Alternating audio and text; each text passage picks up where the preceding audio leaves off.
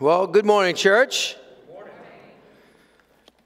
Jesus Christ is our living hope. Amen? Amen? That's what brings us together. That's what is behind and through everything we're reading through Scripture. That is true for this morning as well. There was, sure you're familiar with the saying, whenever we point a finger at someone else, there are three fingers pointing back at us, right? Well, there was this man who wrote into a columnist in the paper, and he had this to say. He said, driving to the office this morning in the other lane on the highway, I noticed this crazy woman driving 65 miles per hour with her face up next to her rear view mirror, putting on eyeliner. I looked away, and the next thing you know, she was halfway in my lane, still putting on her makeup. Can you believe it? He goes on, he says, well, as a man, I don't scare easily. But she scared me so much, I dropped my electric shaver, which knocked the donut out of my other hand. And all the confusion of trying to straighten out the car using my knees against the steering wheel, it knocked my cell phone away from my ear, which fell into the coffee between my legs, ruined the phone, soaked my pants, and disconnected an important call. All because of that reckless woman driver. Now, have you noticed this about human nature? When admitting something bad about oneself, the capacity to focus blame on others is infinite. Isn't it amazing how we're able to pick apart precisely what is wrong with someone else and what they need to kind of shape up, yet we excuse our own wrongdoing? It's been said when it comes to others' faults, we have 20/20 vision, and yet we're blind to our own faults.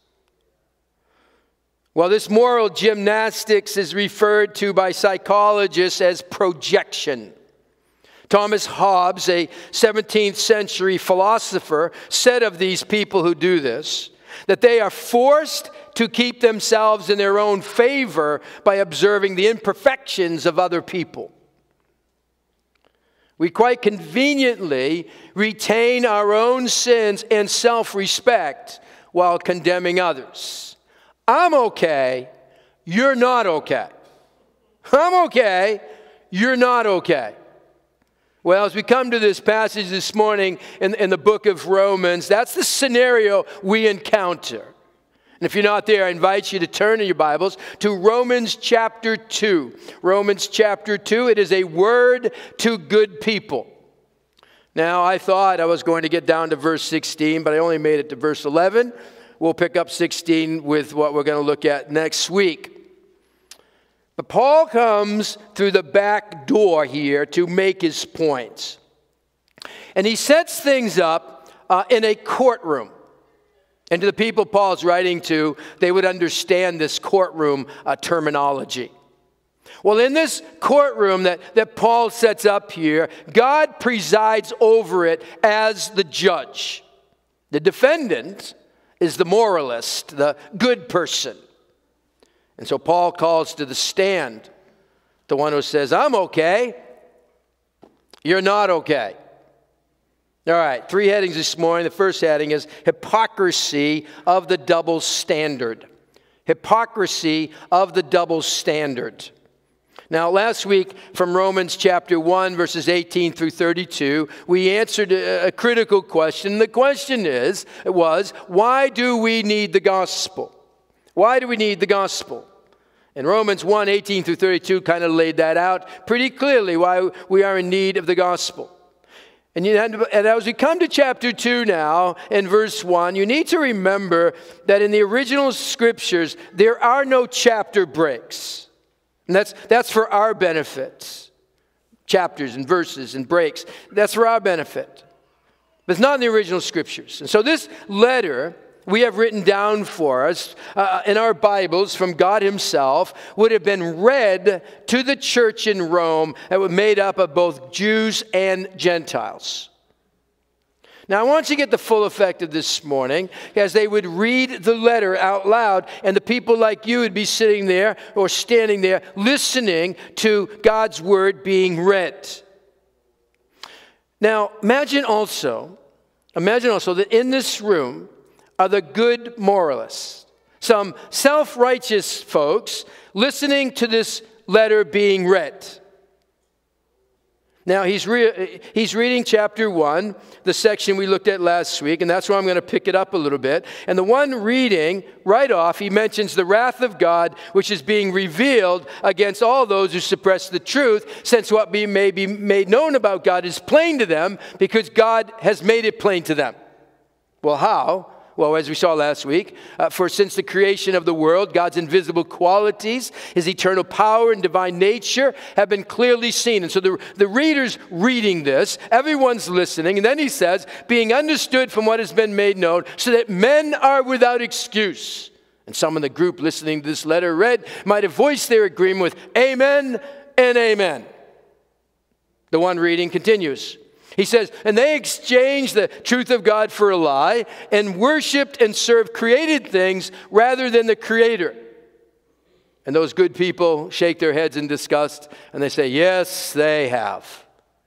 The one reading this letter continues to speak of how God then gave them over to what they wanted, and the idolatry in their hearts led to all kinds of perversions and lusts, and that they'd become filled with every kind of evil and wickedness and greed and depravity. You might hear some in the congregation go, yes, that is what is wrong with the world today. The reader continues. Gets to the final verse there in our Bibles in Romans 1:32. He says, although they know God's righteous decree that those who do such things deserve death, they not only continue to do these things, but also approve of those who practice them. And then the do-gooders nod and they go, yes, go get them, God. Then he says, chapter 2, verse 1. You therefore have no excuse. You who pass judgment on someone else, for whatever point you judge the other, you are condemning yourself, because you who pass judgment do the same things. And they're all going to say, what? What did you just do? You turned this from they to you. Everyone's getting a little squirmy. Because all are guilty before God. That means even the ones who consider themselves good people. And that's the group he's addressing here. Moralists. The ones who say, I'm okay because I'm a good person. You therefore have no excuse, he says. He lumps this group in with those he spoke of earlier, who suppressed the truth and said they are without excuse. Same language. End of verse 20 of chapter 1. He says the same thing. Yet you moralists, you good people, you are without excuse. There it is again. Verse 1 again, follow along, you who pass judgment on someone else. For whatever point you judge the other, you're condemning yourself, because you who pass judgment do the same things. Now the word judge there is used 3 times in this one verse. Now, quickly, as soon as you see that, you kind of go, okay, does that mean there's never a place to make a judgment on a situation? Are we to never lovingly confront someone on their wrongdoing? Is that what it's getting at? Well, do you know the world's most popular verse? I mean, in my opinion, I think it's the world's most popular verse. It's the one verse that everyone seems to know. Whether you go to church or you don't go to church, everyone seems to know the verse. It's when Jesus said in Matthew 7, do not judge or you too will be judged. People know that verse. And people like to use it whenever they can, especially when they're being called out for something. It's the go-to verse to escape any kind of moral accountability. It's a verse people like. And so you go up to somebody and say, you know, I haven't seen you in church for a long time. Do not judge. You know, brother, your language is very offensive. Do not judge. You know, your drinking is out of control. Your time away from family is detrimental. Your neglect of your health is not good. Do not judge. So you can see why it's a popular verse. It's popular for all the wrong reasons. It's a misapplication of this verse to suggest that no one can ever call you out on anything. That's not what it's saying. And I don't have time to spend on what it's not saying, but I do want us to see here what the issue Jesus was addressing in Matthew 7, and the whole plank and speck deal that he talks about. And with the issue, what Paul is talking about in Romans chapter 2, is that they have one standard for themselves, and they have another standard for others. So the real problem with this kind of judging that they're speaking of is their self-righteousness. And we like to accuse others, yet excuse it in ourselves. We do it all the time. I don't gossip. I just share prayer concerns. Yeah, that struck a nerve. I'm not critical. I'm discerning. I'm not negative. I'm just realistic. I'm not unreliable. I'm just kind of flexible. Paul is calling them out. He calls us out on our hypocrisy. And the point Paul is making here is that to justify our own sins, call it whatever we kind of want to justify it, yet judge others for their sins is hypocrisy in its highest form. We see the same thought. Verse 3. So when you, a mere man, pass judgment on them and yet do the same things, do you think you'll escape God's judgment? It's a rhetorical question with an obvious answer of no. God's judgment is inescapable. And so the point Paul here makes about this group is that they set themselves up as judges. Are you doing that? And yet they're doing the same things. Now, it may not be that the self-righteous moralist was literally doing the exact same things he's condemning others for practicing. But if he stopped long enough to put a mirror up to his own heart, he'd see that he is as guilty as well. So the sins might be different, but the guilt is the same.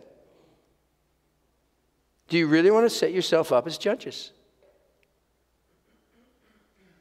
Do you have one standard for yourself and another one for other people?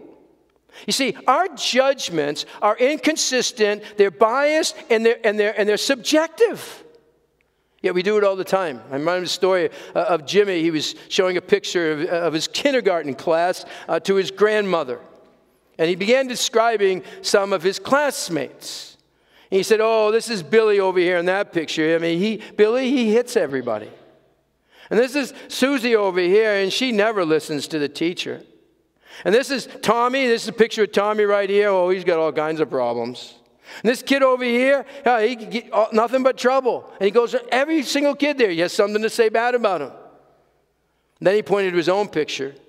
He said, this is me. I'm just sitting here minding my own business. No, you're not. No, you're not. Oh, how we can clearly see the faults of others and think, oh, no, I'm not doing that. Well, ask the hard question. Is there any self-righteousness in you? Let's not play the role of prosecutor. Instead, let's cross-examine ourselves. That's what he's getting at. It's all the hypocrisy of the double standard. All right, one of the second heading this morning is honest evaluation based on objective truth. I want to talk about that a little bit. Honest evaluation based on objective truth. Chapter 2, verse 2. He says, now we know that God's judgment against those who do such things is based on truth. You see, the integrity of God's judgment is contrasted with our inconsistent, biased, subjective judgment. Judgment of God is according to objective truth. It is His standard that matters. God is the only one who can judge rightly because He's the only one who can see in our hearts and know all the information. We operate on limited information. And the problem with self-righteousness, this is the danger of it, is self-deception. We see ourselves as okay, but others, they need a lot of work. And don't we just get all worked up over the sins of others, yet somehow minimize and justify our own wrongdoing? There was a dad who was complaining about the amount of time that his family was spending watching television. And he sat the family down and he went on this rant about the dangers of too much TV intake. He spoke of the time that was wasted sitting in front of the TV, and he went on and on about the need to make better use of our time. And on he went, and no one dared to speak. He then ended his long lecture with what was going to be done about it. And so with firmness in his voice, he says, "Something radical needs to be done, family. And so as soon as the NFL playoffs are over, I'm going to unplug the television." Right? I mean, yeah, a little close. I'm going to throw my TV out then. There's nothing good but keep my football. But how obvious, right, is the inconsistency of our judgments? That's the point. It isn't I'm okay, you're not okay. Neither is it we're all okay. According to God's standard, I'm not okay, and you're not okay. And so let's be less concerned about who's right, who's wrong, or who's more right and more wrong, and instead be concerned about the judgment that really matters, God's judgment. And His will be an honest evaluation. The beauty of the gospel is that God is so rich in kindness and so patient that He gives all people time to see their need for His grace. Look with me at verse 4. Or do you show contempt for the riches of His kindness, tolerance, and patience, not realizing that God's kindness leads you toward repentance? Now, another place in Scripture, we see that it's godly sorrow that leads a person to repentance. But so doesn't God's kindness. Well, how do we see God's kindness when it comes to what's wrong with humanity? He is patient. Better word there is He is long-suffering. God has the capacity for storing up anger before responding. And God's delay in judging sin is to provide an opportunity for the person to repent. He gives people time and opportunity to repent. And we should look at the others the same way. I mean, we may want God to come down and pounce on them for what they have done. And it kind of causes me to ask this question and to wonder. Do we hate people's badness more than loving God's kindness? Do we hate people's badness more than loving God's kindness? Remember Jonah? That was his problem, wasn't it? Go read Jonah again. He's all hot and bothered. Because if God gives these people time to repent, then they may actually repent. And we can't have that, can we? And he is all bent out of shape. Are we like that, though? I mean, we secretly want God's hammer of judgment to come down on people, rather than they be given time to see their error of their ways and come to the Lord. I mean, we wouldn't say it that way, certainly not out loud. But God extending grace, God extending mercy to others, rather than give them what we think they deserve, let's be honest, it bugs us sometimes. It bugs us sometimes, right? Justice for them. Where's the police officer when you need him? Stop him. He's flying. Justice. Grace for me, though. Justice.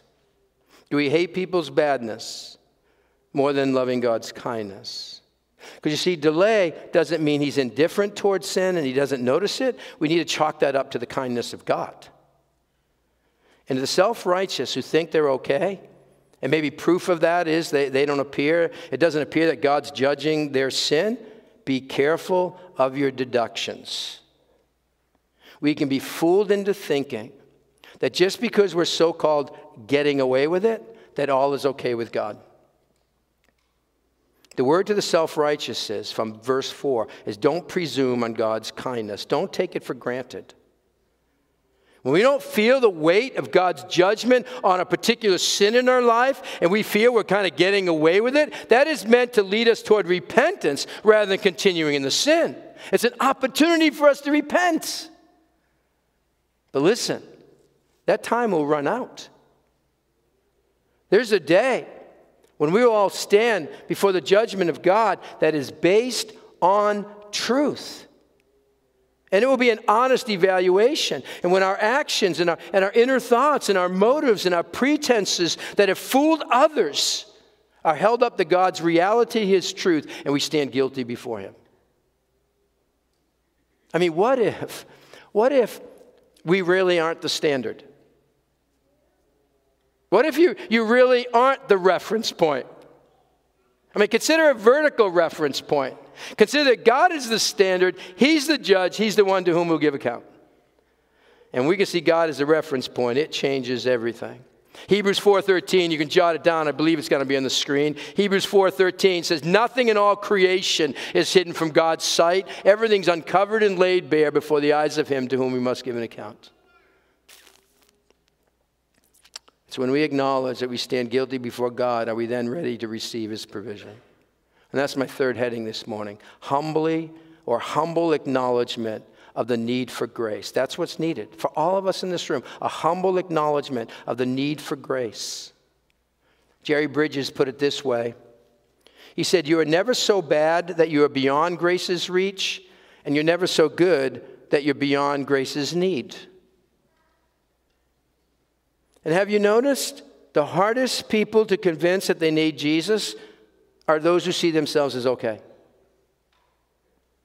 To think we're okay and that we don't need the gospel actually puts us in a worse place than those who are aware of their sin. I mean, there are some strong words here from Paul in verse 5. He says, but because of your stubbornness and your unrepentant heart, you're storing up wrath against yourself for the day of God's wrath. When His righteous judgment will be revealed, God will give to each person according to what he has done. There will be a day when all the talk and all the pretenses will have to face the music. God will look at their walk and not just their talk, and it will reveal the heart condition. It's then that God will give to each person according to what he has done. Now, verse 6 there at first pass, it's rather perplexing. And verse 7 just kind of adds to the confusion, but let me read it anyway. To those who by persistence in doing good seek glory, honor, immortality, He will give eternal life. But for those who are self-seeking and reject the truth and follow evil, there will be wrath and anger. I mean, it seems to be saying that those who do good get to heaven, and those who do not do good don't get to heaven at first pass. Now, when we eventually turn the corner in Romans, and believe me, we will get there. We will turn the corner at some point in Romans, from all the bad news to the good news. It will be then clear that no person is justified before God by what they do. It's by grace we're saved, not by works. And so we can't be saying that our standing with God's based on our works. What then is he saying? Well, I'm not going to get into all the options out there. You can kind of explore this yourselves. Do that to your homework. You can look into it. I think it's saying this. That this is a hypothetical scenario. That if that good person, that moralist, the one who thinks he's okay, wants to put his good works up against the holiness of God, and he can pass the test, then God who is righteous will reward him accordingly. If he's lived a perfect life, then God will reward him. Is there such a person? I mean, do you really want to try to get into heaven on your own good works? I mean, do you really want to say to God, look what I have done, now give me what I deserve? Former New York City Mayor Michael Bloomberg, in an interview with New York Times many years ago now, he addressed all that he had done for the city, his work with gun control and smoking cessation programs and obesity curbing programs, and on he went, on all the different things he did for the city. He then said this at the end of his interview. He said, I'm telling you, if there's a God, when I get to heaven, I'm not stopping to be interviewed. I'm heading straight in.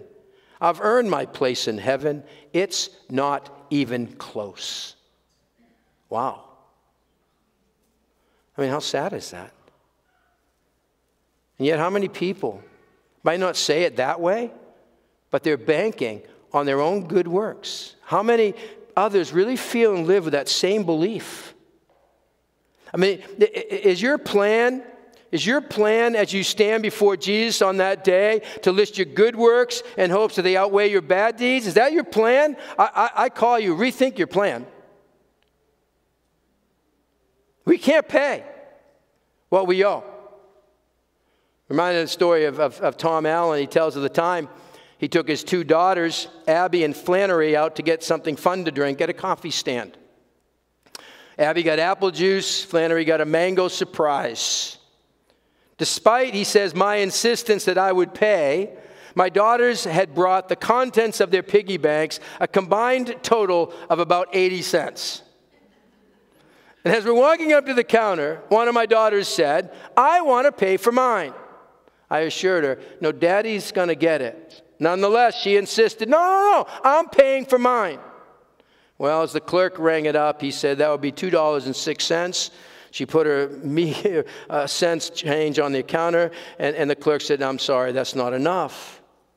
He then says, I felt a little tug at my sweater from my other daughter, and I looked down and she said, I think I'd like to use your money, Daddy. Yeah, it's funny how that changed. Are you trying to pay your own way? Is your thought, I'm okay, others are not okay? I mean, I treat people the way I want to be treated. I'm not sleeping around. I'm not doing drugs. I don't cheat on my taxes most of the time. I buy cookies from the Girl Scouts every single year. I throw some change in Salvation Army's big red kettle each Christmas. I mean, all things considered, I'm a good person. Religious arrogance is not the way of God. It's not the way to escape God's judgment. Even religious people will be judged. God's not looking for more religious people. He's looking for more faithful people. He's not looking for more rule followers. He's looking for Jesus followers. And if you're here this morning, you're trusting in anything other than Christ alone for your eternal safety, you're the one Paul's writing to. The gospel changes everything. We can't pay any of it. Jesus paid it all. Jesus stood in for you, for me, for us to take God's judgment on sin. And to the one who can face their self-righteousness and allow the gospel to shine its light on your heart, you will see how much you need God's grace. Will you humbly acknowledge your need for grace? You're never so good that you're beyond His grace. Because religiosity won't help you when it comes standing before the impartial, holy, righteous God. Paul later on will say, all have sinned. The one who figures I'm okay by his own standards will soon discover that before God he falls short of God's standards. And we'll see in a couple of weeks, there's no one righteous, not even one. So there's nothing about any of us that would persuade God to make an exception. That's why he seems to summarize this section by saying in verse 11, for God does not show favoritism. God does not show favoritism. We all stand guilty before God. Now you can say, okay, you're an exception. You're not. God does not show favoritism. Now listen, church. Neither should we.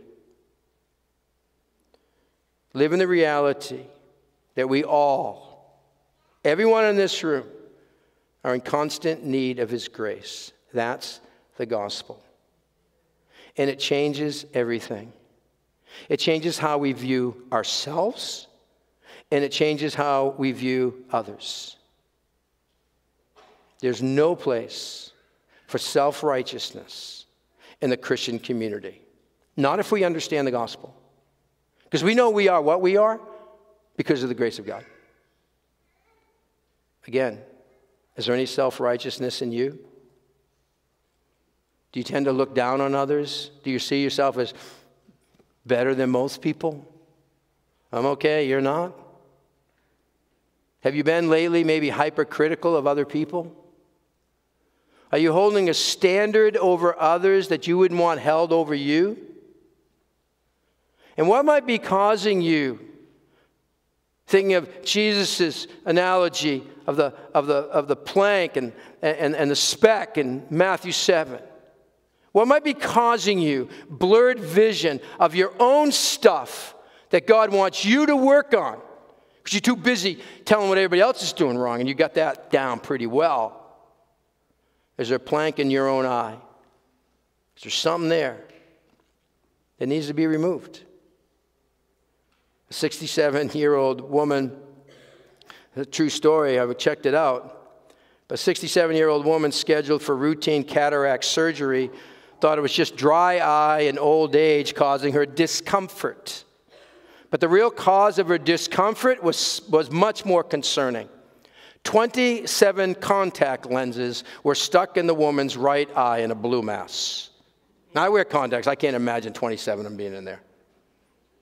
Rupal Majaria, specialist trainee in ophthalmology, said the woman had poorer vision in that eye. Okay, imagine that. I mean, it's no wonder.